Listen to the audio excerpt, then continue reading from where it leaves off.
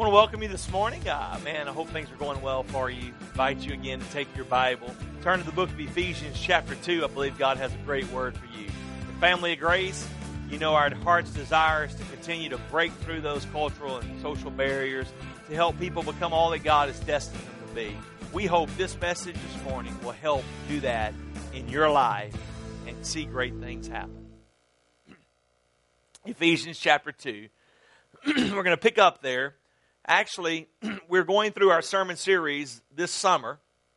It's dealing with Ephesians, and we're going through the book of Ephesians. We do that during the summer. It's easy for you to stay, right where we're at, chapter week after week. And we've been doing a couple things new. Thank you for everybody who's been participating in our online worship, and great things are happening there when you're out of town. Boy, I'm a happy pastor today.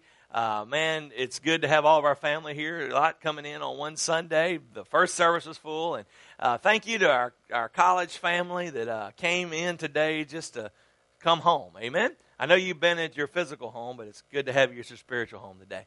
And we're excited for school to start so that you can come back. And I know you're not, but we get lonesome around here.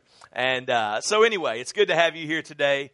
And Chapter 2, beginning in chapter 2, was dealt with this week in our Going Deeper series.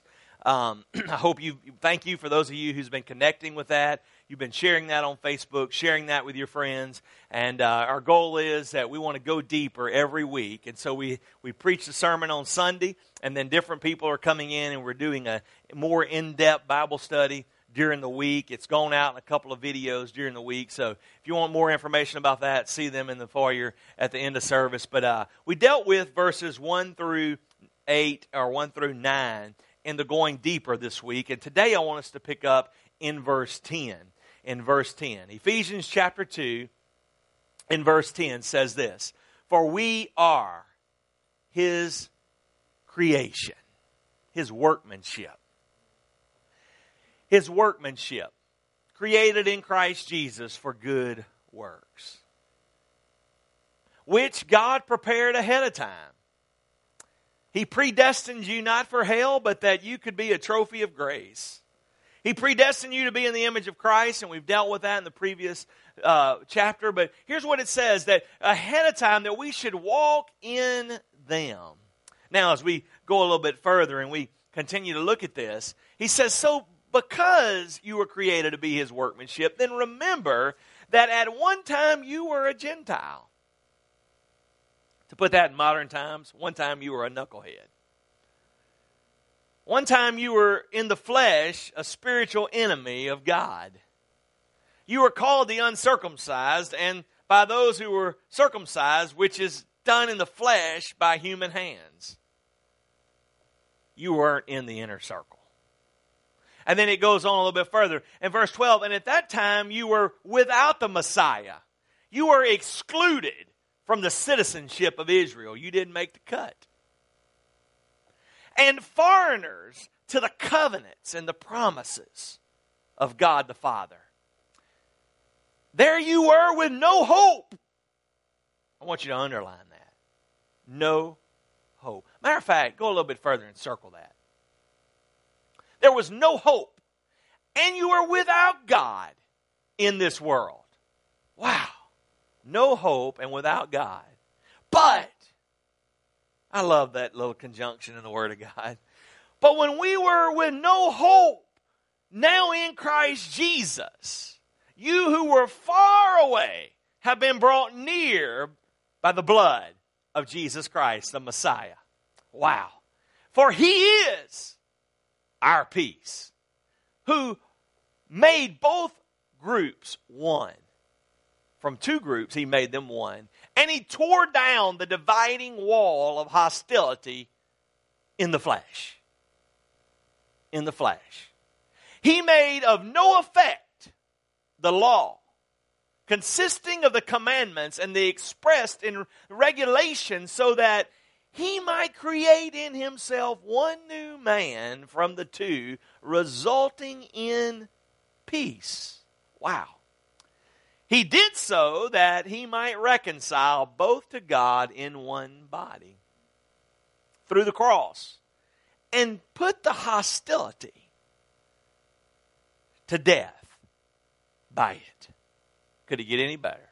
When Christ came, he proclaimed the good news of peace to you who are far away, and peace to those who were near. For through him we both have access by one Spirit, the Father.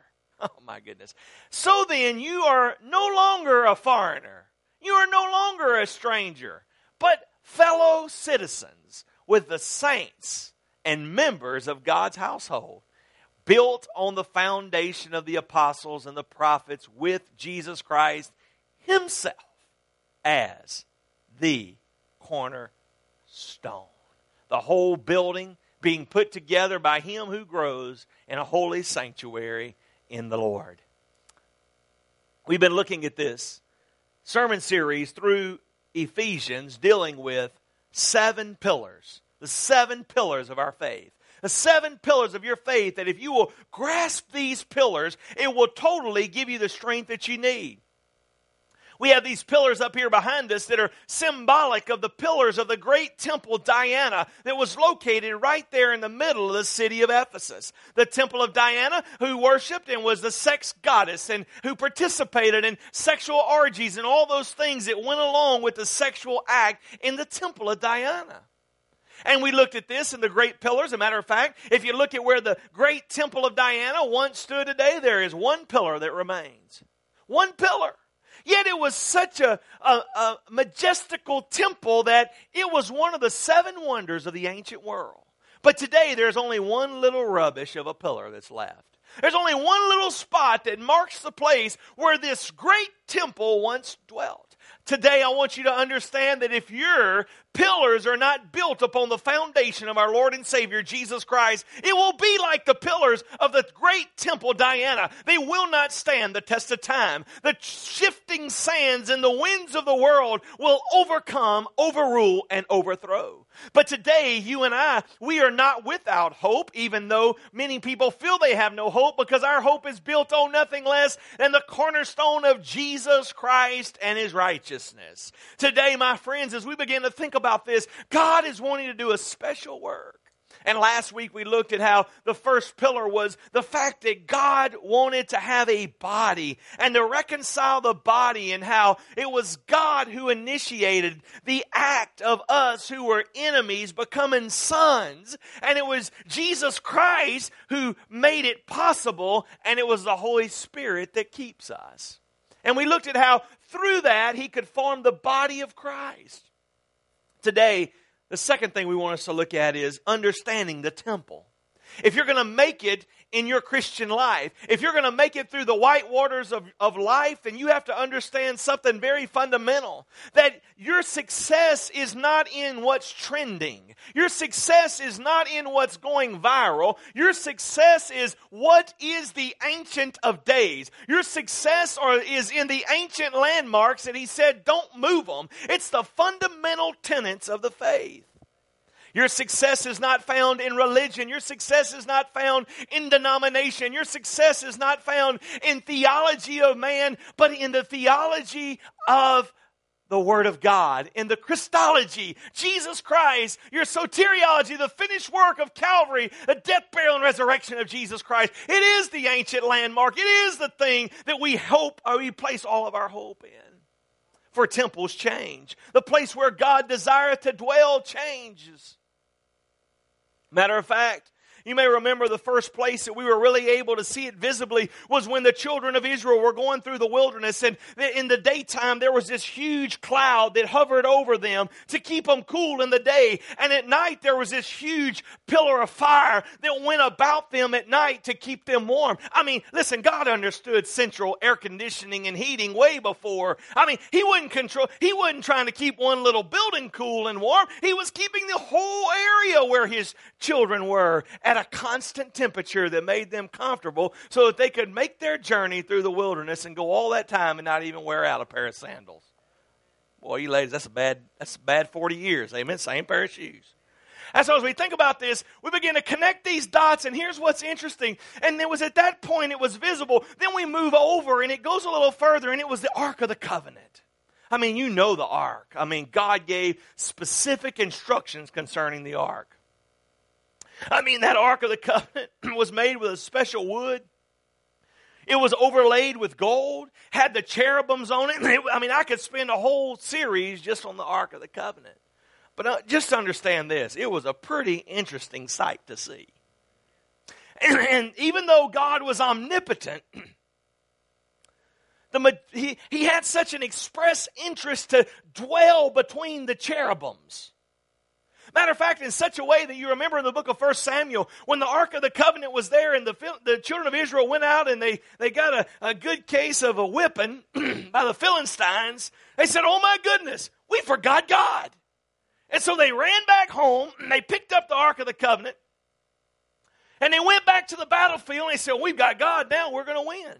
The only problem was they didn't realize that God wasn't their waiter, that he wasn't their bellhop. And so they were defeated that day, and the Ark of God was captured by the Philistines. Matter of fact, the Bible says that Eli was overwhelmed. The Ark of God was captured. He fell off a stump, broke his neck. The kids were born to his knuckleheaded children, and one of his knuckleheaded children, and they named that child Ichabod, which meant the glory of God has left us. And when we look at that, it went back, and you know that story. I'm not going to spend a lot of time on here, but they took that ark, and they brought it in the temple of Dagon, and they set it there, and boy, there was the ark, the power of the children of Israel, and there was their wooden stump, Dagon. There was so much power in that ark that the next morning, with the help of nobody, they came in, and there was that wooden stump, Dagon, face forward, in front of the Ark of the Covenant. And they're like, oh my goodness. They were like, Dagon, get up, man. They stood him back up. Act like a man, act like a God. What do you mean? Well, that's probably what I would have said. Come on, man, you're our hero, you're Dagon. What do you mean? Worshiping at this ark? And so they stood him up, and the next day they came back, and you know the story, he was down face forward, and his arms were gone. They were cut off. Oh my goodness, and then all of a sudden the plagues began to hit the Philistines, and they're like, man, I don't know what we've done, but we're getting rid of this ark. And the power of God was so strong between the Ark of the Covenant, it began to plague the Philistines, and then all of a sudden they took that ark, they placed it on a cart, they hooked it to 2 milk cows, and the milk cows knew the way back home by the power of God that dwelt upon the cart, driven by God right back to the children of Israel. And while the children of Israel saw it coming, they're like, oh my goodness, the ark's coming back, it's coming back. And then you know that story, they were still not very smart, and they went and threw themselves on the ark, and God got mad about that, and a bunch of them was struck. Yeah. Here's what I'm saying. If God was that upset about the treatment of his spirit in a box, I wonder how he feels now that we're the temple.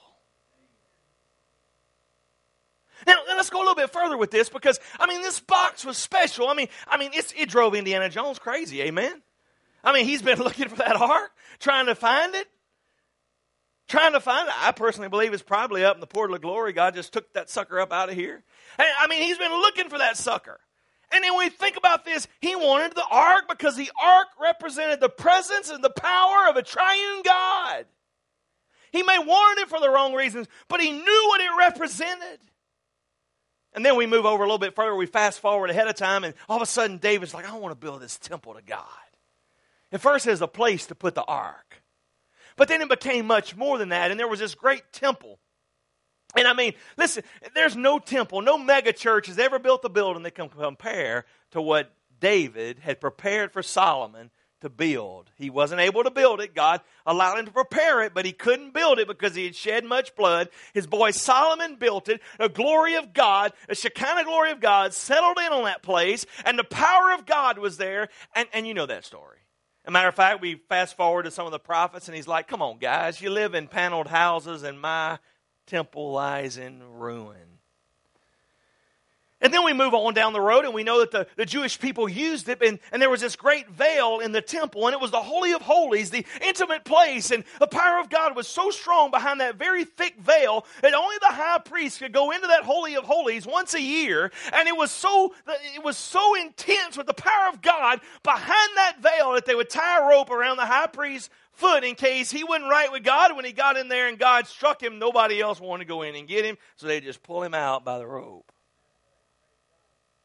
But now, in these latter times. God doesn't want to dwell in a box of acacia wood, even if it is overcome with gold. He doesn't want to dwell in a magnificent temple. He doesn't want to dwell in a temple of gold and all these things. Matter of fact, the Bible says, and we read it, that he came and he removed the wall. What wall? Well, there's two walls that he came and he removed. First of all, he came and he removed the wall of separation between man and God, which was sin. The Bible says in Isaiah chapter 59, it's not that my ear is too dull that it cannot hear you. It's not that my arm is too short that it cannot reach down and save you. But your sin has created a barrier between me and God. He came, he wanted to abolish that wall with the finished work of Calvary. The second wall was that religion stood in the way. I'm telling you that Jesus Christ did not go to the cross. He did not suffer in Pilate's hall. He did not go through the affliction of the cat o' nine tails and the scourging that they put him through. He did not die on the cross of Calvary for you to only have access through a religion, a preacher, or any other man, but through Jesus Christ, the King of Kings and the Lord of Lords. I am telling you that he went to the cross of Calvary to institute the priesthood of the believer, not that you could live any way you want to, but that we who were once far off might have access to a holy God, that through his death, his burial, and his resurrection, he could take the two and make them one through his finished act. And a God who was a holy and just God, and a man who was an unjust man, might become justified through the justifier of Jesus Christ. Give him praise for that in the house of the Lord this morning. Amen? God is up to something in your life. God is up to something in my life. He came and he removed that. The Bible says when he was on the cross at Calvary, at the veil of the temple, that veil that protected the Holy of Holies was rent from the top to the bottom, so that we who were once far off, we who were once aliens, we who were once enemies, we who were once knuckleheads, we who were once sinners, we who were once addicts, might have access through his Spirit and his Son. My goodness, that's good stuff. All right. So now that I've given you that introduction, let me give you 4 things I want you to write down about this. 4 things. Number 1, in order to build anything, there's the exploration that has to happen. My wife and I, for a couple of years, have been toying with the idea of building a home. Probably one of the reasons that we have not built a home is because we just hadn't found the place that we want to build it. We put our house on the market, we didn't sell it, we wasn't upset because we really didn't know where we would have went if we did sell it. And we've gone through a lot of detail looking for the perfect place. You know what I'm talking about, the perfect place. Matter of fact, one time we thought we found the perfect place.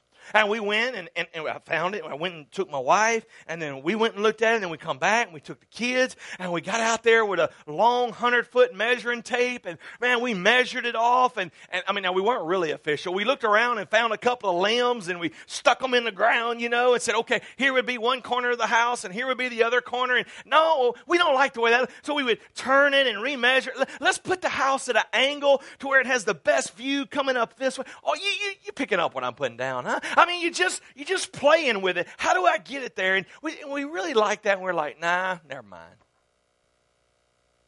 And so we was in this whole exploring phase where we were exploring the best place to put a home. We haven't moved anywhere because we've not found the best place. When people were looking for a place to put a church, matter of fact, the religious crowd, when we put this church here, they said, oh my goodness, preacher, how in the world could you put a church next to the adult video store? I said, how in the world could you put your church across the street from another church? And somebody says, how do you find this place? Well, it was this exploring process. And then, I remember just walking around this neighborhood, driving around this neighborhood after God spoke to me, and we found this place. Matter of fact, when we were going through the demolition phase of this, I came in here, and I was standing right here, matter of fact, and there was a bobcat right here, and a guy came in, and he said, boy, the Holy Spirit must have missed it on this one. I thought, oh my goodness. I said, what are you talking about? He said, well, he told me I was supposed to have this building. I said, well, it looks like you were a little late. So as we went through this exploring phase of finding this is the place that we put our family, we position our family here to break through the cultural, racial, and social barriers to say, you know what? We're not looking for one type. We want to be like heaven. We want to reach everybody. We want everybody pink and green, the meanest ones we've ever seen, to be able to come here and say, that's my family. I mean, you know what about family? You don't get to pick them. I mean, you end up with the good, the bad, the ugly, and the crazy. I mean, listen, and they're still family. You can try to unown them, but they're still family. And God called us to be a family. The family of God. A family of God. A family of God. He didn't say go get all the ones like you. Don't go get all the ones that want to do what you do. He said make a family out of everybody. Now, the exploration phase. Now, understand this. When God was exploring for the place to put his temple, there was a great deal of detail that went into Solomon's temple and the place of it. When he was exploring the place to put his temple, and we could talk a lot about that today, but I'm not going to, he think of all the picturesque places in the world. All the beautiful mountaintops, all the sceneries, all of those places. When we think about all of those places in the world, when God said, I want to build my temple, I want to put my temple, in the most beautiful place. God created it all. There's places that he knows about that man's not even discovered that is so beautiful. He could have put his temple there. But you know what? It's just like when we've been looking for the perfect place to put our home and we're so picky we still hadn't found it.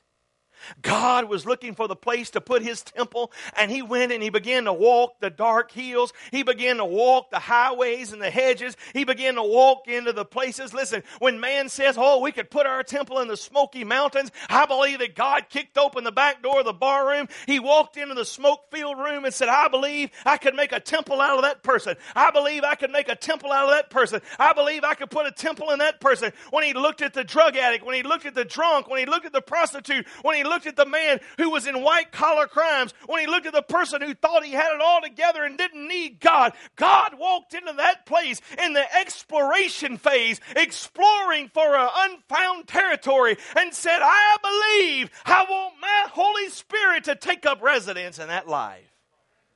Whew, mercy. I can't believe that. The Bible says in 1 Corinthians chapter 6, for do you not know that your body is the temple of the Holy Ghost? Now, this doesn't make a lot of sense to us, but let me give you a little background here.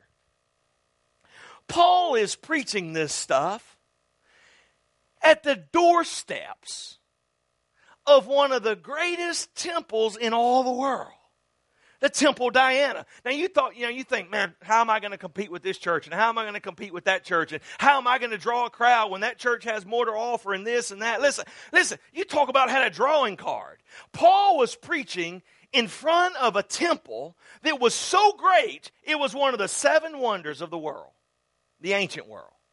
Now, that's a pretty grand temple. Now, I've been in some big churches. I remember the first time I ever walked in Bellevue Baptist Church in Memphis, Tennessee. I walked in the foyer and thought, wow, I could put 2 of my churches in this foyer. There's been some grand churches in this world, but I am telling you that Paul was preaching at the doorstep of a temple that was so majestic that they rated it as one of the 7 wonders of the ancient world. And talk about a drawing card for a men's ministry. They were able to go in the temple, have sex in the temple with the temple goddess and all the things that was going on in there. How do you compete with that? We're not talking about virtual sex. We're talking about literal sex.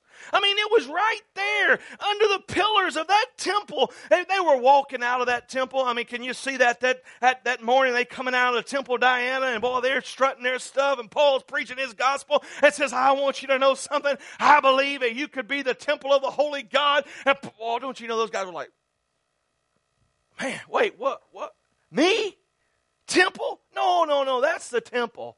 That's the temple. Matter of fact, if you go over in the book of Acts from our first sermon on this and you look at that, it says, do you not know that the temple of the great goddess is in danger? Because Paul's preaching a message that Diana really isn't a god. You talk about have a tough crowd to compete with. Amen. And boy, they're coming out of that temple and Paul's saying, boy, don't you know you could, God, Jesus Christ has done an exploration. He went out on an exploring phase here, and he wants you. He wants to be in your temple. Oh, wait a minute. Wait, whoa. No, man, I've been an addict all my life. Preacher, you don't know. Well, you don't know what I was thinking before I came in here. Preacher, I just got out of the bed of adultery last night. God don't care. He don't want to clean you up. You don't have to get healthy before you can be holy. If you can become holy, He can make you healthy. God's not trying to put you on a trial run. That's why you go back to our Going Deeper series this week. We didn't deal with Ephesians 2:8. He declared that before He said that you were His workmanship in verse 10. He leveled the playing field and said, now understand, you're going to be my workmanship, but this don't have anything to do with you. For by grace have you been saved, not of yourself. It's a free gift of God so that you couldn't run around and brag about it. The exploration phase. I could preach all morning on that. Let me give you the second thing. He was looking for a place to build His temple, and you were that place. Isn't that amazing? I mean, turn to that person and say, I'm the place.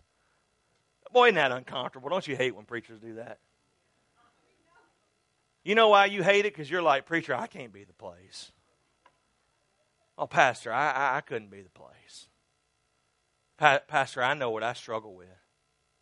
And God doesn't. He looked at Paul, who was a murderer, who had a declaration to kill anybody who was in the way of Christ. And He looked at him and said, I believe I can do something with you, Paul. Would you like to be the temple of the Holy Ghost? So we've gone through this sermon today. Maybe you're trying to just find the place. Where do I connect at? Where do I start? And if we can help you with that journey, please let us. Please contact us. Let us know how we can be a blessing to you. How to pray for your family. How to make a difference in your life. It would be our honor and our joy. Thank you for joining us today. We would like to take a moment to thank our sponsors that made this program possible. Bayou Shirts. At Bayou Shirts, we offer quick, friendly, quality service for all your t-shirt needs. Check us out today at BayouShirts.com for information on all the services we can provide.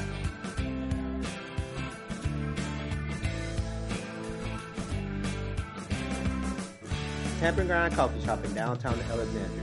If you're looking for a great place to hang out or have a break and a wonderful cup of coffee, please stop by and see Jeff and thank him for his support of our ministry.